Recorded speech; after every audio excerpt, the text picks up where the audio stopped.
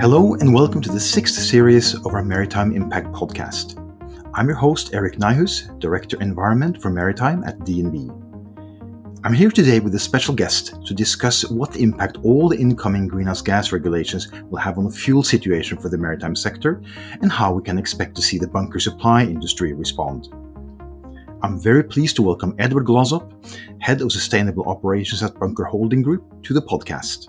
Ed is deeply involved in mapping what the regulatory changes will mean for the bunker and fuel supply industry and how to respond, both short and long term. But first, and just to set the scene a bit, let me recap quickly where we stand when it comes to the regulations. As we all know, the IMO revised its greenhouse gas strategy in July this year, strengthening the ambitions with what in practical terms is a target for zero emissions by 2050. The IMO also added so-called checkpoints, for all intents and purposes also targets, for 2030 and 2040. For 2030, only 7 years down the road, shipping has to reduce its emissions by 20% compared with 2008 levels. For 2040, the number is 70%. And if you'd like to see a higher number, note that you can add on another 10% for both those checkpoints as targets the IMO should be striving towards. Also, and of particular significance in the conversation today, for 2030, the reduction target is supplemented by a goal of an uptake of zero or near zero greenhouse gas emission technologies, fuels, and or energy sources, representing at least 5% of the energy used by shipping. A lot of that 2030 target will have to be covered by fuel, even though energy efficiency, possibly supplemented by an increased uptake of wind power, could play a significant role. But as you all know, it doesn't stop with the IMO. The EU is also rolling out two pieces of legislation, the Emission Trading System in 2024 and the Fuel EU Maritime Regulation in 2025. These can also be expected to have an increasing impact on the fuel demand picture. And finally, our latest maritime forecast once again highlights that the shipping industry will need to compete for carbon-neutral fuels with aviation and road transportation, and that the production of these alternative fuels needs to be significantly accelerated if the emission reduction goals are to be met. So how's the bunker supply industry addressing these challenges? Let's bring in Ed and get into the details. Ed, thank you so much for joining me today. Thanks, Eirik. It's a pleasure to be here. It's great to have you on board. As already talked about in my intro, the pressure to decarbonize is increasing, to put it mildly. From your perspective, being one of the industry actors expected to be a supplier of the green alternatives, the low carbon fuels, the zero carbon fuels, how do you see the state of play in the industry? Will the fuel industry, to put it bluntly, be able to deliver what is being demanded and expected of it? Yeah, thanks, Eirik. It's a good question. I would say that it's important to remember that the bunker industry is a market facilitator. It's not a market maker. And by that, I mean, we can only supply the fuels that our customers are asking for. It's not up to us to pick the winners, so to speak. So to that extent, we're looking for improved clarity on what the fuel mix is going to be towards 2030. We're certainly planning to be able to offer what our customers are looking for. But from a standpoint, the energy transition and where we are in shipping today, it's different to where we've been before. We're going to go away from burning essentially someone else's rubbish to burning fuels which are produced exclusively for us. And that requires a whole new industry and a complete rethink of how we perceive ourselves within the market. But how do you think about that in practical terms? I mean, how are you preparing? Because what I'm hearing is that you see yourself as one part of a chain that is actually changing from the old chain, as it were, because new stakeholders, etc., are coming in, new fuel suppliers, along with new demand pictures, and you're doing this in a highly commercial setting. So with the demand for new fuels set to increase so significantly over the next coming years, you must be thinking deeply about where you'll fit into this overall picture. I mean, what is your how should I put this? What is your actual engagement with the various stakeholders? Because obviously you're not just sitting there passively just listening to podcasts and newspaper headlines. No, sure, absolutely. And we do, of course, talk a lot to our customers. So we do have a pretty good idea of what a lot of our more engaged customers are more environmentally forward-thinking customers are looking for. We talk a lot about the new fuel mix and the availability of different products. Our opportunities, our alternatives for sourcing and developing the market. So, of course, we're out there, mapping the market. And as you pointed out in your introduction, these are not small quantities of fuel that we need to be thinking about. Just the 5%, the 5% target for 2030 for very low carbon fuels, that's the equivalent of 33 million tons a year of ammonia, or 31 million tons of methanol, or 15 million tons of advanced biofuel, or some kind of blend of the above. And that's not going to be very straightforward to find. That's a lot of that's going to require new production to come to the market. And you need to think about that. This new infrastructure needs a lot of years of lead time to come to market. For a production facility, you might be talking about 5 years. For just the barges, for the last mile delivery, we're talking 2 to 3 years lead time. And then with some of these new fuels, the low carbon fuels that we're talking about, especially around ammonia, we still need to put in place the regulations, the guidelines, and that's before you get into the permitting requirements for the actual operation and delivery of these fuels in new port environments. I think if you go back and look at how long it took us to get some of those pieces to fall into place with LNG, it'll give you an idea of the challenges that we're facing with the coming transition.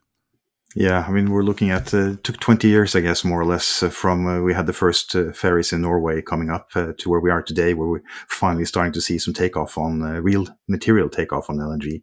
And obviously, we don't have 20 years on the other fuel types. But it's kind of fascinating what you're saying about large offtakes of fuel, because, of course, in a maritime perspective, we are talking significant volumes. But in the sense of the global fuel production industry, Maritime is a small buyer in reality compared with the total amount of transportation fuels or oil products being used around the world. So on the one hand, we're seeing this is a really big challenge. On the other hand, we are as an industry, a fairly small player in the big picture. So there's a kind of fascinating dichotomy here. And so my question to you then would be, trying to bridge that gap between being both small and big at the same time.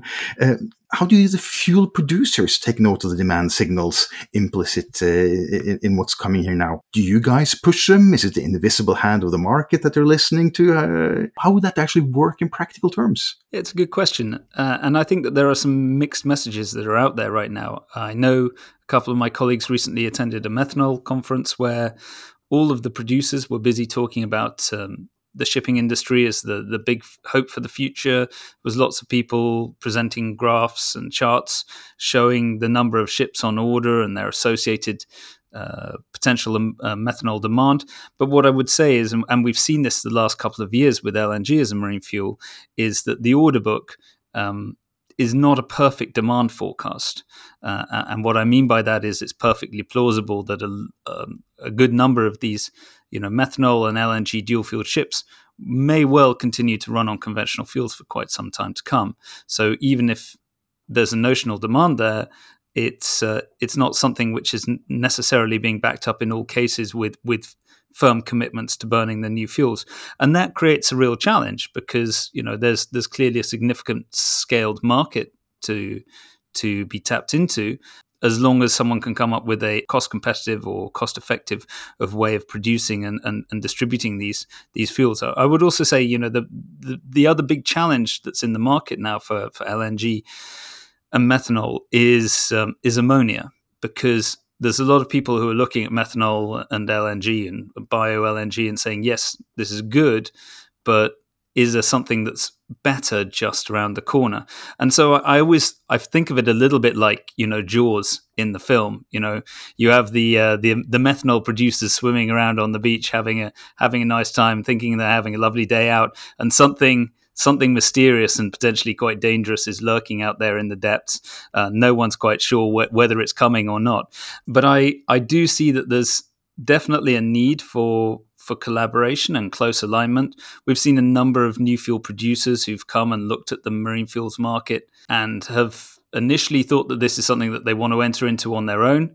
Gone away, they've taken some time to understand the complexity of that market, and they've come to the conclusion that it makes sense for them to work with an established player such as ourselves. So this is quite, a good example of this would be our relationship with Yara Clean Ammonia. This is a collaboration that we have with them to try to develop first mover opportunities around low carbon ammonia in the shipping sector. And we definitely see a need for this kind of collaboration, a kind of an end-to-end value chain collaboration to make these things stack up. In the same vein, Ed, how do you think about what should be available versus what will be available? I mean, I guess this essentially goes to fuel types. We expect to see a fuel diverse future. We've been talking about that for a long time, and think it's really hard to pick winners and losers at present. But how do you think about this? Where do you guys place your bets? Well, Eirik, we're a fuel agnostic company. We will supply the fuels that our customers want. We're already supplying biofuel in a diverse range of ports. I think we have around 80 ports where we can currently supply biofuel today. LNG, we're already working with a number of different suppliers around the world, and we're able to supply today in Asia, in Northwest Europe, also in the United States, and we're continuing to evaluate the locations and the type of offering that we have in the LNG fuel space. Around methanol, we have recently participated in a number of different tenders, and we continue to engage with a number of our customers today to make sure that we have the right offering for them as pertains to methanol for the future. And ammonia, we're also working with a number of different opportunities, engaging very closely, in particular with Yara, with a number of our customers today to make sure that we have the right end-to-end supply chain. And we're working with a number of suppliers today to ensure that we can offer our customers the right degree of certainty and clarity around the pricing and availability of these new low-carbon fuels. We also recognize that there are some potential challenges in the scaling of availability of e-fuels which contain biogenic CO2. You touched upon this in the recent Energy Outlook report from DNV, and there's a real challenge for the shipping industry to compete on a price point with other industries, especially also with other transport sectors like aviation. So that's an important point for us to consider and for our customers to bear in mind with the scaling of these fuels going forward. Suddenly, we have to compete with an awful lot of other end users for the same product. To dive into the weeds a little bit, shift tack a little bit here. When we're coming at this from the regulatory perspective, which is my bailiwick, the shift to well-to-wake perspective when looking at the greenhouse gas footprint of fuels, that's a fundamental shift also for the fuel supply industry, I would say, because it leads us straight into a certification issue where we have now a very long and quite complex production and distribution chain that now needs to be captured in proof of sustainability or other certificates that you also almost certainly will have to provide, whether as a supplement or as a part of the bunker delivery notes that will accompany the volumes that you deliver. Now, one thing, of course, is that in certain parts of the world, certification regimes are more well developed than others, from my perspective. How do you see this working? Will we be able to have, shall we say, a common platform here? Are the supply chains so integrated that the certification will work irrespective of where the molecules originate? Or do you expect to see regional differences here? I think that there are standards that can be applied globally. I would say that it's more up to the customers to set the level of expectation. And we do see this with some of the first mover majors, some of our larger buyers who are essentially coming back and telling the market what it is that they expect. And then they're pushing it back to us to deliver on that. So we've been through the process of getting a lot of our offices ISCC accredited and audited with DNV. And that's an ongoing process for us. We definitely see that that's going to be an important part of the market going forward. And suppliers will need to follow and comply with what the customers are requesting. I think that there's an interesting opportunity here for us to think about what form, what shape that will take in the market going forward, how you end up in a scenario where you're able to track from the point of production to the point of consumption the overall carbon intensity of a fuel. It raises some interesting challenges, and it's something that needs an industry-wide level of engagement. It can't be handled by each individual operator, each individual part of the value chain on their own. So having something that's overarching, a kind of an end-to-end sort of platform for tracking and managing these products going forward, that might be an interesting opportunity. Yeah, we do know, of course, that, for instance, IMO is looking at certification requirements, but the IMO will not be developing the certification schemes that are needed. So it'll have to piggyback on something that emanates from other sources, or is already there. Coming from a certification company, it's obviously of great interest for us to see how this develops. Now, staying in the weeds for a little while longer, different weeds this time. When we're looking at the expected supply situation and the potential difficulty of actually being able to buy the fuel you need, when you need it, where you need it, one mechanism that we see in other sectors, such as aviation, that can help in alleviating that situation is this kind of book and claim system, where you have a certification system where you, in essence, get a credit for green fuel, even though you're not necessarily taking the green molecules yourself, but you're sure that someone else is taking them or using them in different time and space. Maybe how do you see that kind of system? Do you think that would be helpful when it comes to global compliance, or is this something that's kind of beyond your remit to even to think about? We definitely see a role for a book and claim system, and we are engaged with various organizations like the Mercer McKinney Muller Center, who are working on developing these sort of guidelines and a framework. It is something which requires a sort of a level of third-party oversight. It's not something that we can necessarily shape ourselves as an organization, as a company, but we do recognize the need for it as an industry. From a personal point of view, we think of course it would be helpful if we could get something like that. I wouldn't underestimate the complexities of actually setting it up so that it could work. There is also a lot of other regulatory mechanisms that need to be set up in connection with whether it's emission trading systems or greenhouse gas fuel intensity mechanisms and so on. So I'm maybe a person a little bit skeptical to whether or not we will actually end up getting it, but it would be very helpful if we could. Listen, time is running, Ed, and any final comments from your side before we wrap up here? Key issues we didn't touch on, obvious question I didn't ask you, economics, for instance, costs, and maybe as a final kicker, are you an optimist or a pessimist? Will the bunker industry actually be able to deliver what shipping is going to be demanding? Okay, well, let me try and unpack that.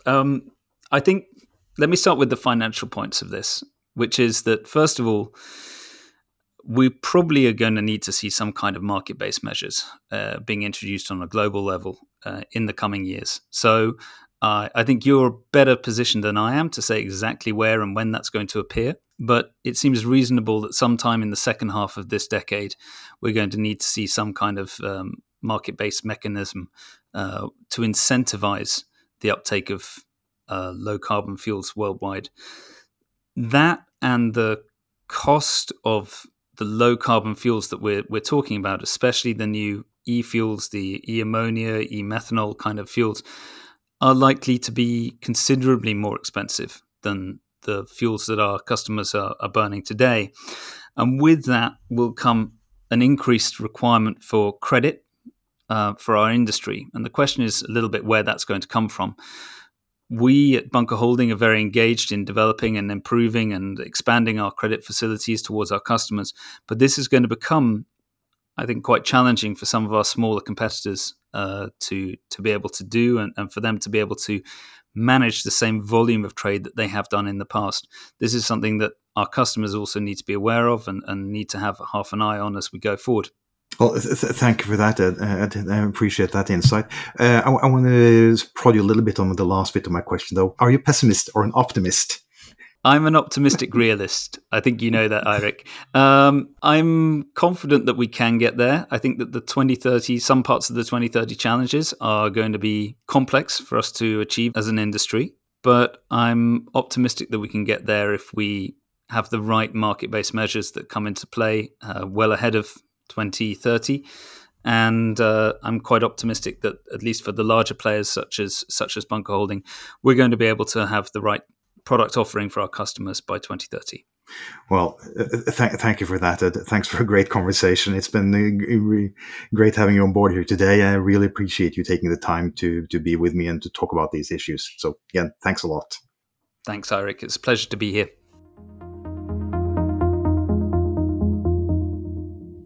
I think we've learned a lot about how the bunker supply industry looks at the implications of decarbonization, and not least how it will need to adjust and adapt in the coming years. It remains clear to me that there are some formidable challenges ahead of us, and that collaboration is going to be absolutely critical if we're going to meet them. So, what are the key takeaways from this conversation? Firstly, the bunker industry will need to evolve and adapt to meet the demands from shipping. Enhanced collaboration between producers, suppliers, and buyers of fuels is going to be critical. Secondly, there is no single apparent winner in the alternative fuel space. A multi-fuel future remains on the books, and this should be taken into account when thinking about new builds and also for retrofits. Thirdly, complexity in bunkering strategy will increase significantly, and costs likewise, and both will need to be managed. Don't forget to download and read our latest Maritime forecast to 2050 if you haven't done so already. It provides additional insights into what we have been discussing today, as well as much more information on what shipping can actually do to successfully decarbonize.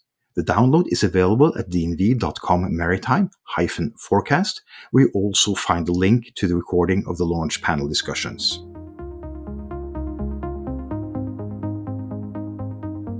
Thank you for joining us for this episode. You've been listening to the Maritime Impact Podcast from DNV with me, Eirik Nyhus. It was a real pleasure to have Ed Glossop with me today. The maritime industry is a broad church with a range of important actors, and it was fascinating to hear the perspective of an expert from the bunkering side of the industry. These kinds of conversations are crucial in enhancing understanding on our journey towards decarbonization. In our next and final episode of this series, I will take a closer look at the leading example of decarbonization efforts, namely what Singapore is doing. If you enjoyed the episode, please don't forget to give us a rating or review. Thank you for listening.